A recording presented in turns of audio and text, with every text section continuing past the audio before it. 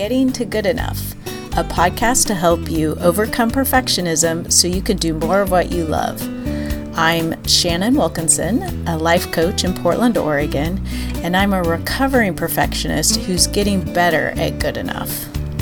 And I'm Janine Adams, a certified professional organizer in St. Louis, Missouri, and I'm lucky enough to be naturally good at good enough.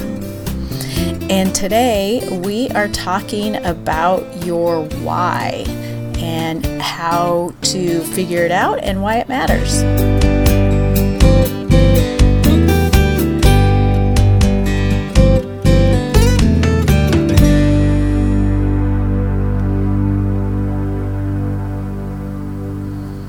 Hey, Janine.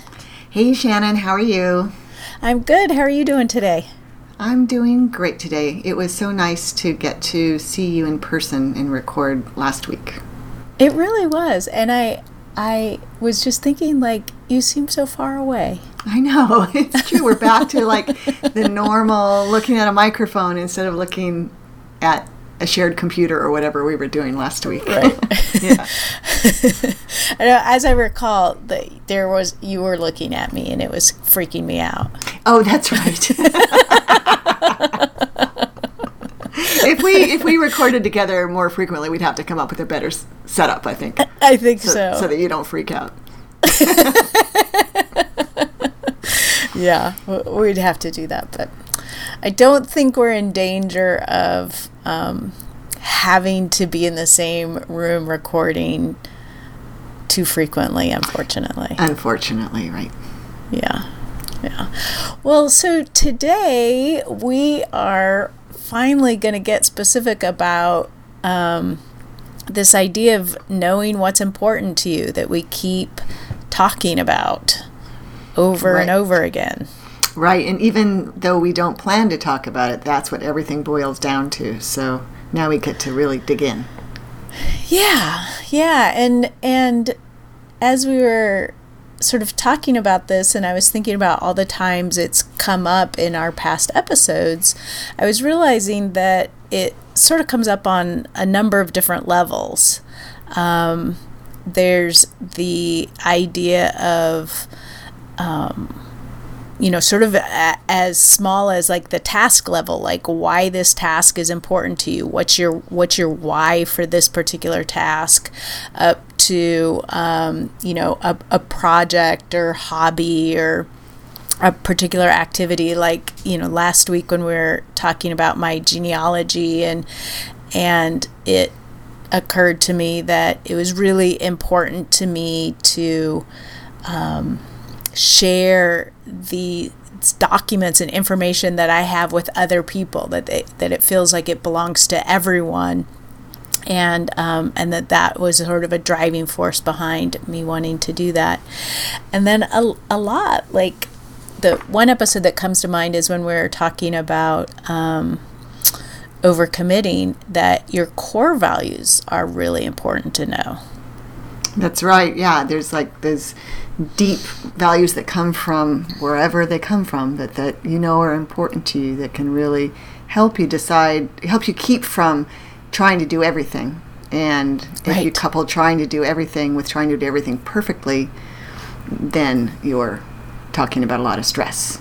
Yes. And your core values probably aren't being addressed or met. Right. And I guess that's the thing that, sort of the basic reason why they feel so important, why they are so important, is that they're the filter through which you make decisions. It's and whether you realize it or not, these values are what are driving your the word fell out of my head. Was it decisions? Or I'm not exactly sure where you were going. Your actions, which drive your actions. Right. Those those values are the filter through which you decide how to use your time. Right. Where to focus your attention. Right. And as you say, whether or not you realize it. So being in touch with them and therefore being able to recognize when you're not acting in congruently with them seems like a really good idea. Yeah, I mean that's huge, and that's one of the reasons. Like, if you find yourself procrastinating on something, there's something that you feel like you really want to be doing and you aren't doing it. It could be because there's a way in which it conflicts with your values. Yeah, with your why. Yeah. Yeah. So I bet in your work as a life coach that you help people get in touch with their why. Is that true? Yes, I do that a lot. Well, like every episode, we realize it's important. So pretty much every coaching call I have with someone, we're getting at why it's important, and to help, like you said, focus time and attention and energy to because we all have to reconcile ourselves to the fact that we can't do everything that we want to do. We can't do everything that is in front of us. We can't take advantage of everything. So knowing how to make those choices that best fulfill what's important to you is really powerful. So, and that's one of the ways to start is just to start with your core values and to consider, when you think about your life, what's important to you. And it's really valuable to not just do this in your head, but to actually write it down. And it seems like it makes a difference to actually handwrite it rather than type it. You can type it, but there seems to be a different kind of connection that gets made when you actually put pen to paper. And is this something that somebody can do alone, or is it something that you suggest they're doing in conversation with somebody else? I think absolutely you can do it alone. It's also interesting to do it with someone else, whether that's, a friend or family member or, someone in a professional capacity like a coach. And so I'm thinking, like, I'm always about like the practicality of stuff. Right. Like I want to be told just what to do. Interesting. Because I'm an upholder, I want a little more information about how to do this right. So when you think about the finished product of such an exercise, I totally get writing it down by hand. Are you suggesting that people have a list of things that are important to them, or a single thing that's important to them? Yeah, what I would suggest that people do is that they come up with a list, and you can do that simply by asking yourself, what's important to you? What else? And keep diving down to multiple levels and spend 5 or 10 minutes exploring that. When you keep cycling through those questions, what's important to you, what else, and dig down a number of layers. Take 5 or 10 minutes to do this. And what often happens is that the first few things that come up will remain at the top of your list, and then sometimes down at the bottom of your list there's something that will come up that isn't necessarily conscious, but you discover is really important to you. So it seems useful to go deeper than you might think. I love the question, what else? And just keep continuing to ask that, I assume, pretty much until you feel like it's all out. Yeah. All the important stuff is out of you. That's terrific. And that's something that... Oh, go ahead. Oh, I was just going to say, it's like after you come up with a list, then it can be useful to fine-tune that list. Are there a couple of values that came up that are similar and mean the same thing to you or encompass the same ideal? Did you put both family and community down? And when you think about family, that encompasses community or vice versa. Is there a way that one of these values represents others on the list? And you definitely want your list to be under 10, and I would encourage you to really identify sort of your top 3, because it's hard to keep 10 things in mind, but it's much easier to keep 3 things in mind. Right, so you can kind of distill your longer list into the things that represent, perhaps into fewer words that represent all those things or many of those things. Yeah. And that's great. And then you have a list that you can display or internalize or make your screensaver. Right. Yeah. Right. But then the point of that is, so let's say, your 3 core values are connection, adventure, and I don't know, what's a third one? Integrity. So then when it comes time to work on a project, then you can use those core values to help you make a decision about what's good enough in that project. Like, what standards do you need to meet that brings you closer to those values? Right. Does that make sense? That makes sense, yeah. And it seems really easy to do, which is always nice. And there's no perfect way to do it. There's no perfect answer to any of it. Right. It's just knowing what's important to you, right? Yeah. And so those are those deep core values. And then there's also more transient things that are important to us as well, right? Right. Yeah. Yeah. You may choose a particular value to focus on for a period of time. Like, I know you do you choose a word for the year on a regular basis. Right. I give myself a little retreat day every year at the end of December. I love that week between Christmas and New Year's.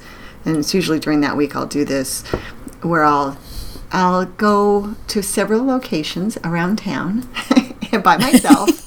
And I set my goals for the coming year. I go to a coffee shop, I go to the library, sometimes I float in the flotation tank.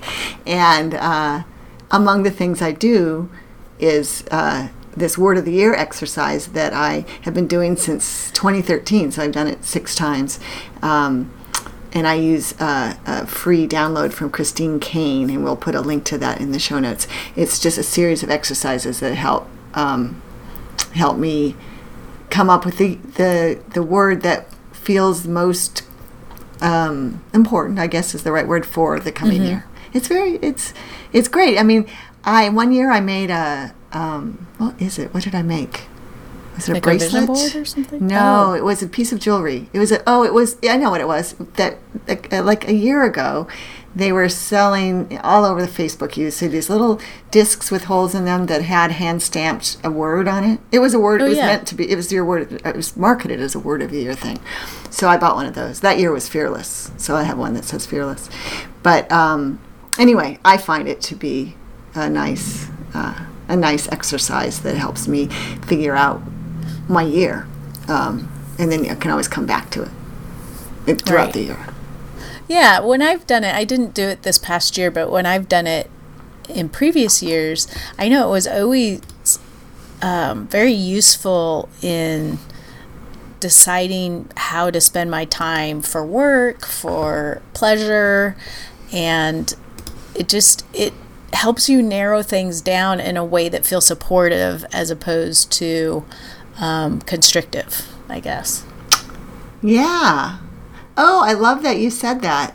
That's so interesting, because when you said that my first inclination was, I thought to myself, what does she mean by that? How could it be constrictive? But I could totally see how having a word of the year might feel constrictive, but this isn't not that at all. It's just sort of a guide, or as you say, supportive.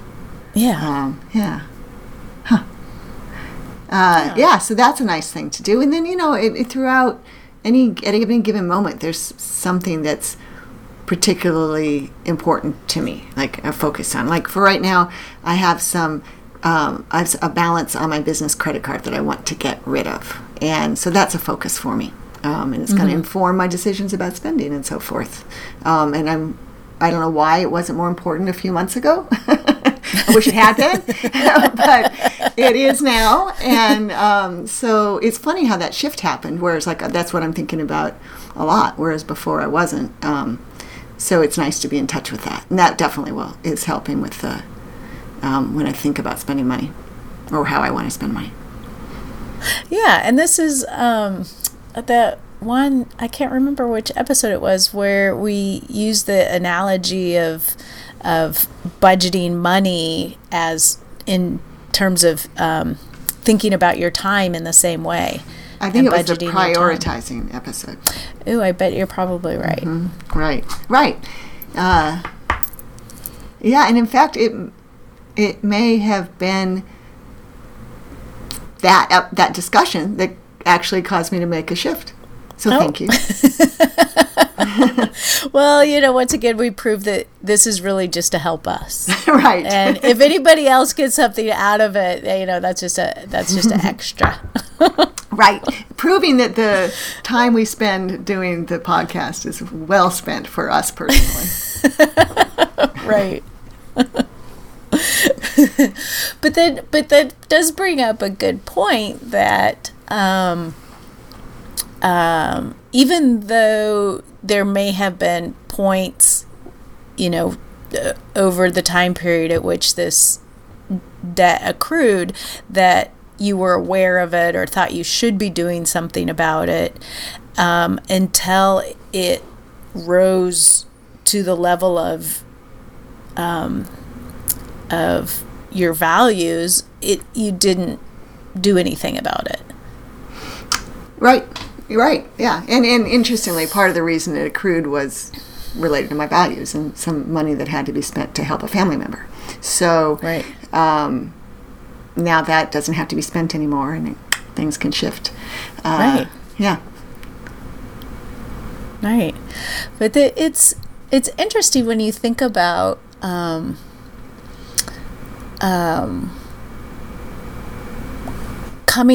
just getting clear on your values, on your why, to make it easier on yourself.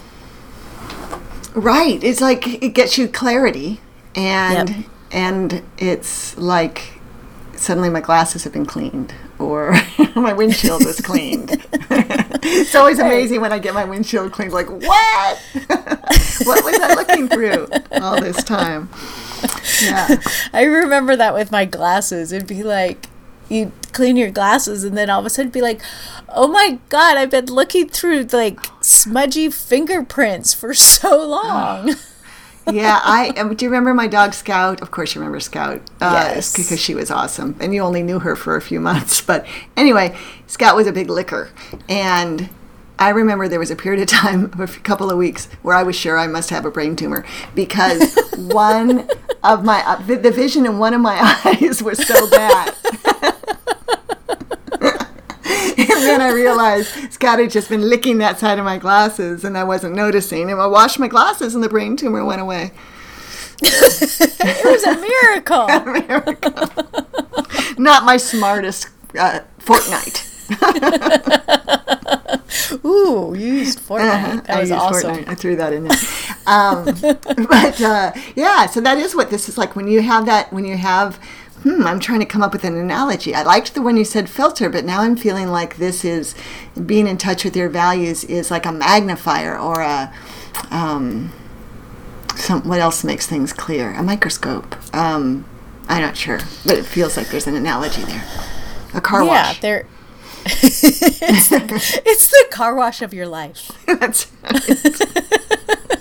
The squeegee of your life. I think that's gonna catch on. It's the microfiber cloth of your life. It's the Windex of your life. Oh my gosh. Yeah, I think there is oh, you know what's funny? I just remembered that when Alex Franzen helped me with my website, she used the phrase clarity goggles. Oh, like that's putting right. on a pair of clarity goggles. That's what being in touch with your why is. It's like putting on clarity goggles. And that's what working with you is like as well. Oh, thank you. Yes. Oh, she's something else with those words, isn't she? Yeah. Yeah. So, one thing that just jumped into my head, I know in our work together,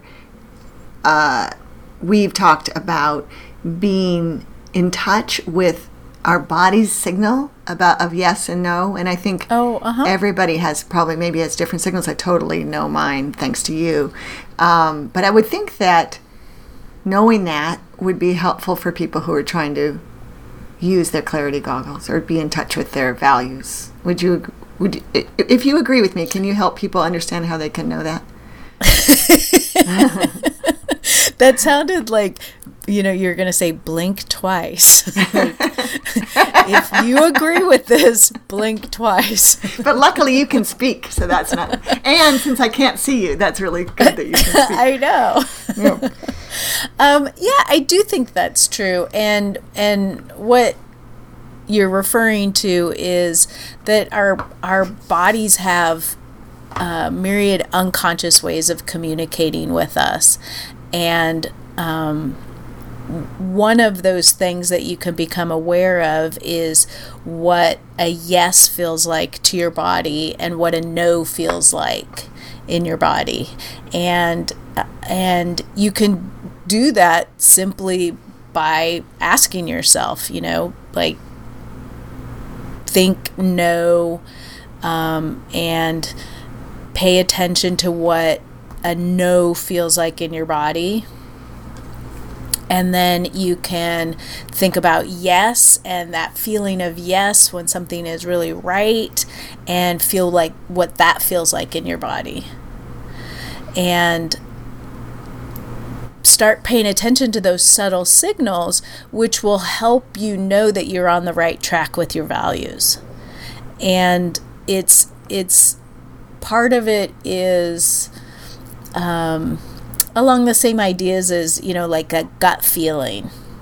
Mm-hmm. And it may or may not be something that you feel in your gut, but that's the kind of thing that we're talking about here, is that, there's some sensation that goes along with what a yes feels like, and a sensation that goes along with what a no feels like.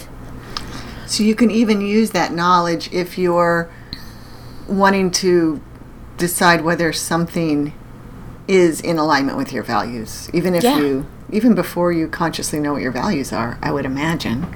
Right. Am I right? Yeah. Oh yeah, absolutely. Yeah. So you can sort of use it on both ends to help you determine what your values are, and also to just get a feeling of whether or not something is in alignment with your values even before you've clarified them. Right. Do you still offer Boring Change product, downloadable product? I do. Because that is, I think, such a useful technique. And mm-hmm. I think I told you a week or two ago, I pulled it out and used it a couple of times when I was having some trouble getting started doing some stuff. And it put me in touch with my unconscious mind. It was really helpful. And this, having heard what you just said, I think if what Shannon just said intrigues you, this product might be helpful to you, and we can put a link to it on the show notes, right, Shannon? Yeah. Okay. Yeah, we can do that. And if you want to try to describe what that product is, because I sure didn't just now, feel free. Well, so this is it's a technique that I call boring change because it's so easy that it's boring. That's the origins of that name.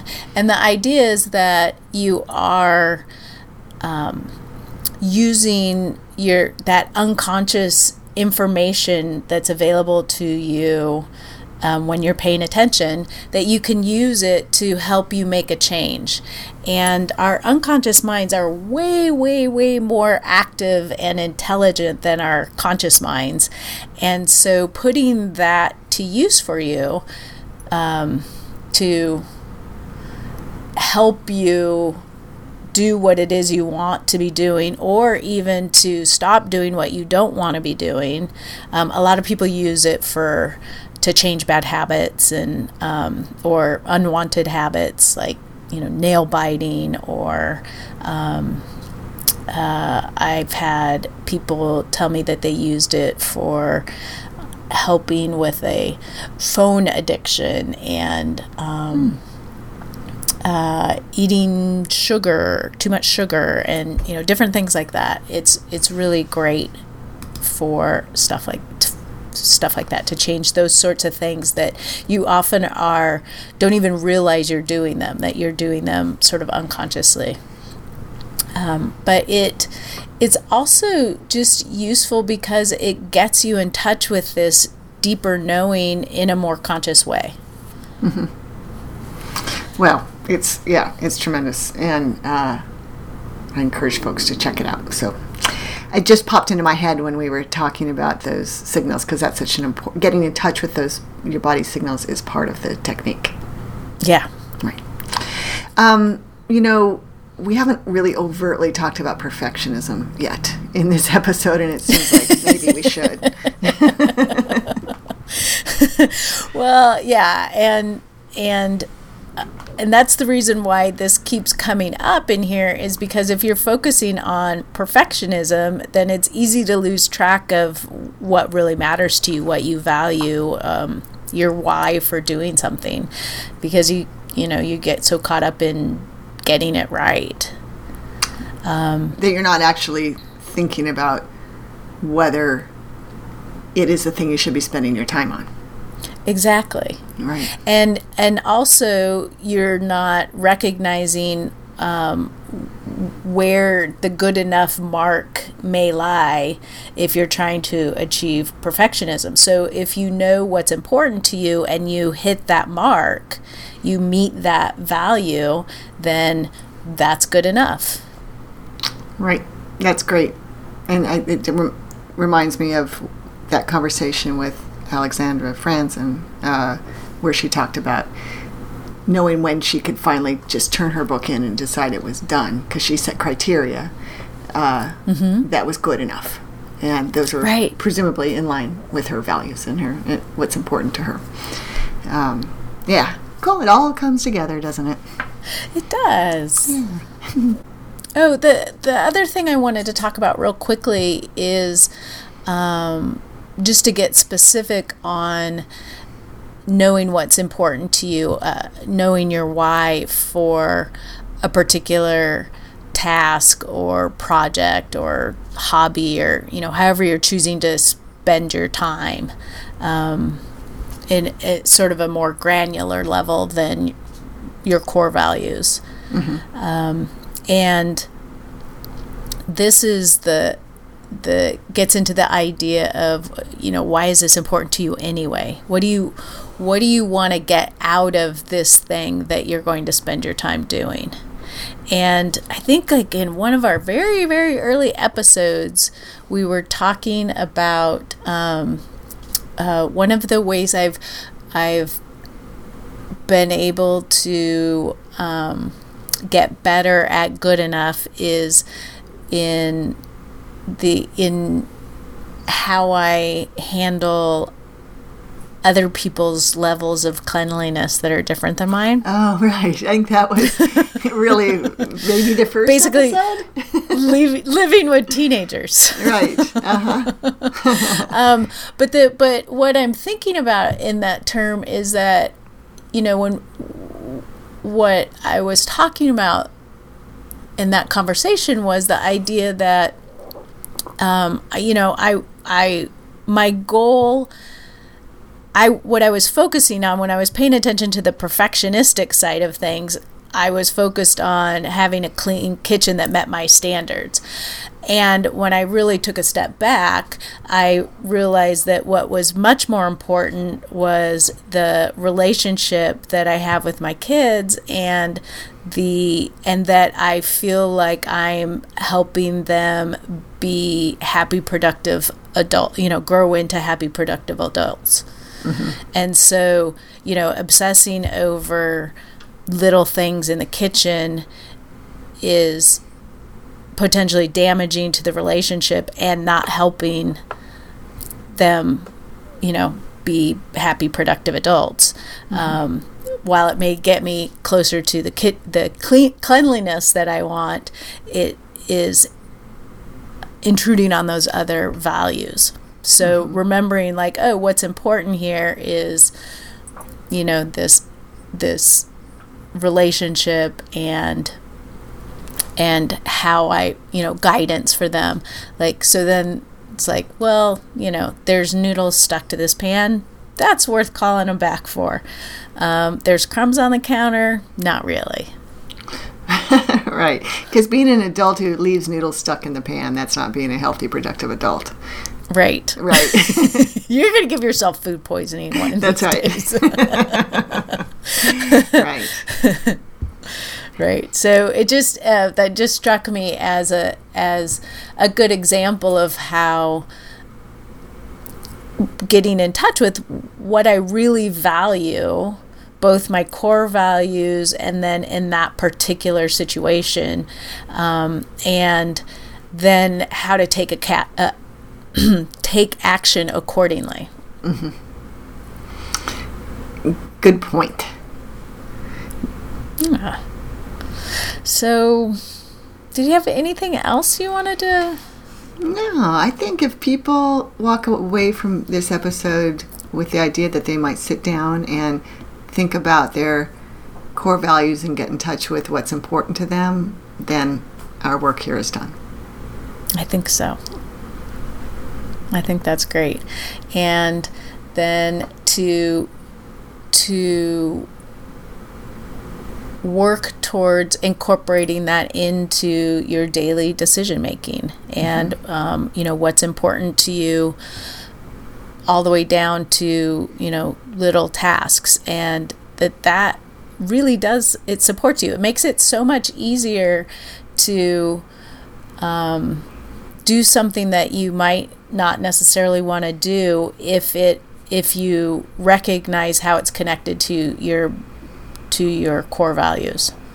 Right, and conversely, it makes it easier to not do stuff that aren't connected to your core values, to turn down invitations to do things, or to just decide something's not worthwhile for you, which is hugely helpful. Yeah. So either way, it's good to know. That's right. Well, we would love to hear what you come up with for your core values. If you would want to leave us a voicemail at 413-424-GTGE, that's 4843, or you can share with us on social media. Instagram, we're at Getting to Good Enough. On Twitter, we're at GTG Enough. And on Facebook, we have a page and a group where we would love to talk more about these things. And I think the easiest thing to do there is to just search for Getting to Good Enough. We'd love to hear from you. And right, feel free to rate and review on iTunes and wherever yes, else. always feel free to do that. Yes, please. It does. It does. It helps. It helps people find us. It helps people who aren't familiar with us to be willing to give it a try. And the more the merrier, right? Absolutely. We now have listeners in Nigeria, Janine. It's very exciting, Shannon. I know. So glad you're monitoring that for us. It's so fascinating to me. I wonder who's listening to us in Nigeria? Who's listening to us in Romania? If you're listening to us in Nigeria or Romania, shoot us an email. Give us a comment on the show notes to this episode. Let us know who you are if you'd like. Or, wherever you're at. Tell us where you're listening from. That's true. Please, from anywhere. This is not just limited to people in Romania or Nigeria. All right. Well, thank you for listening. And this is Shannon Wilkinson in Portland, Oregon. And Janine Adams in St. Louis, Missouri. And we hope that good enough is getting easier for you.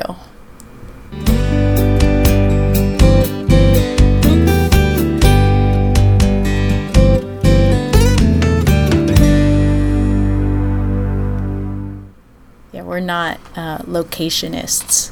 That's right. We are not.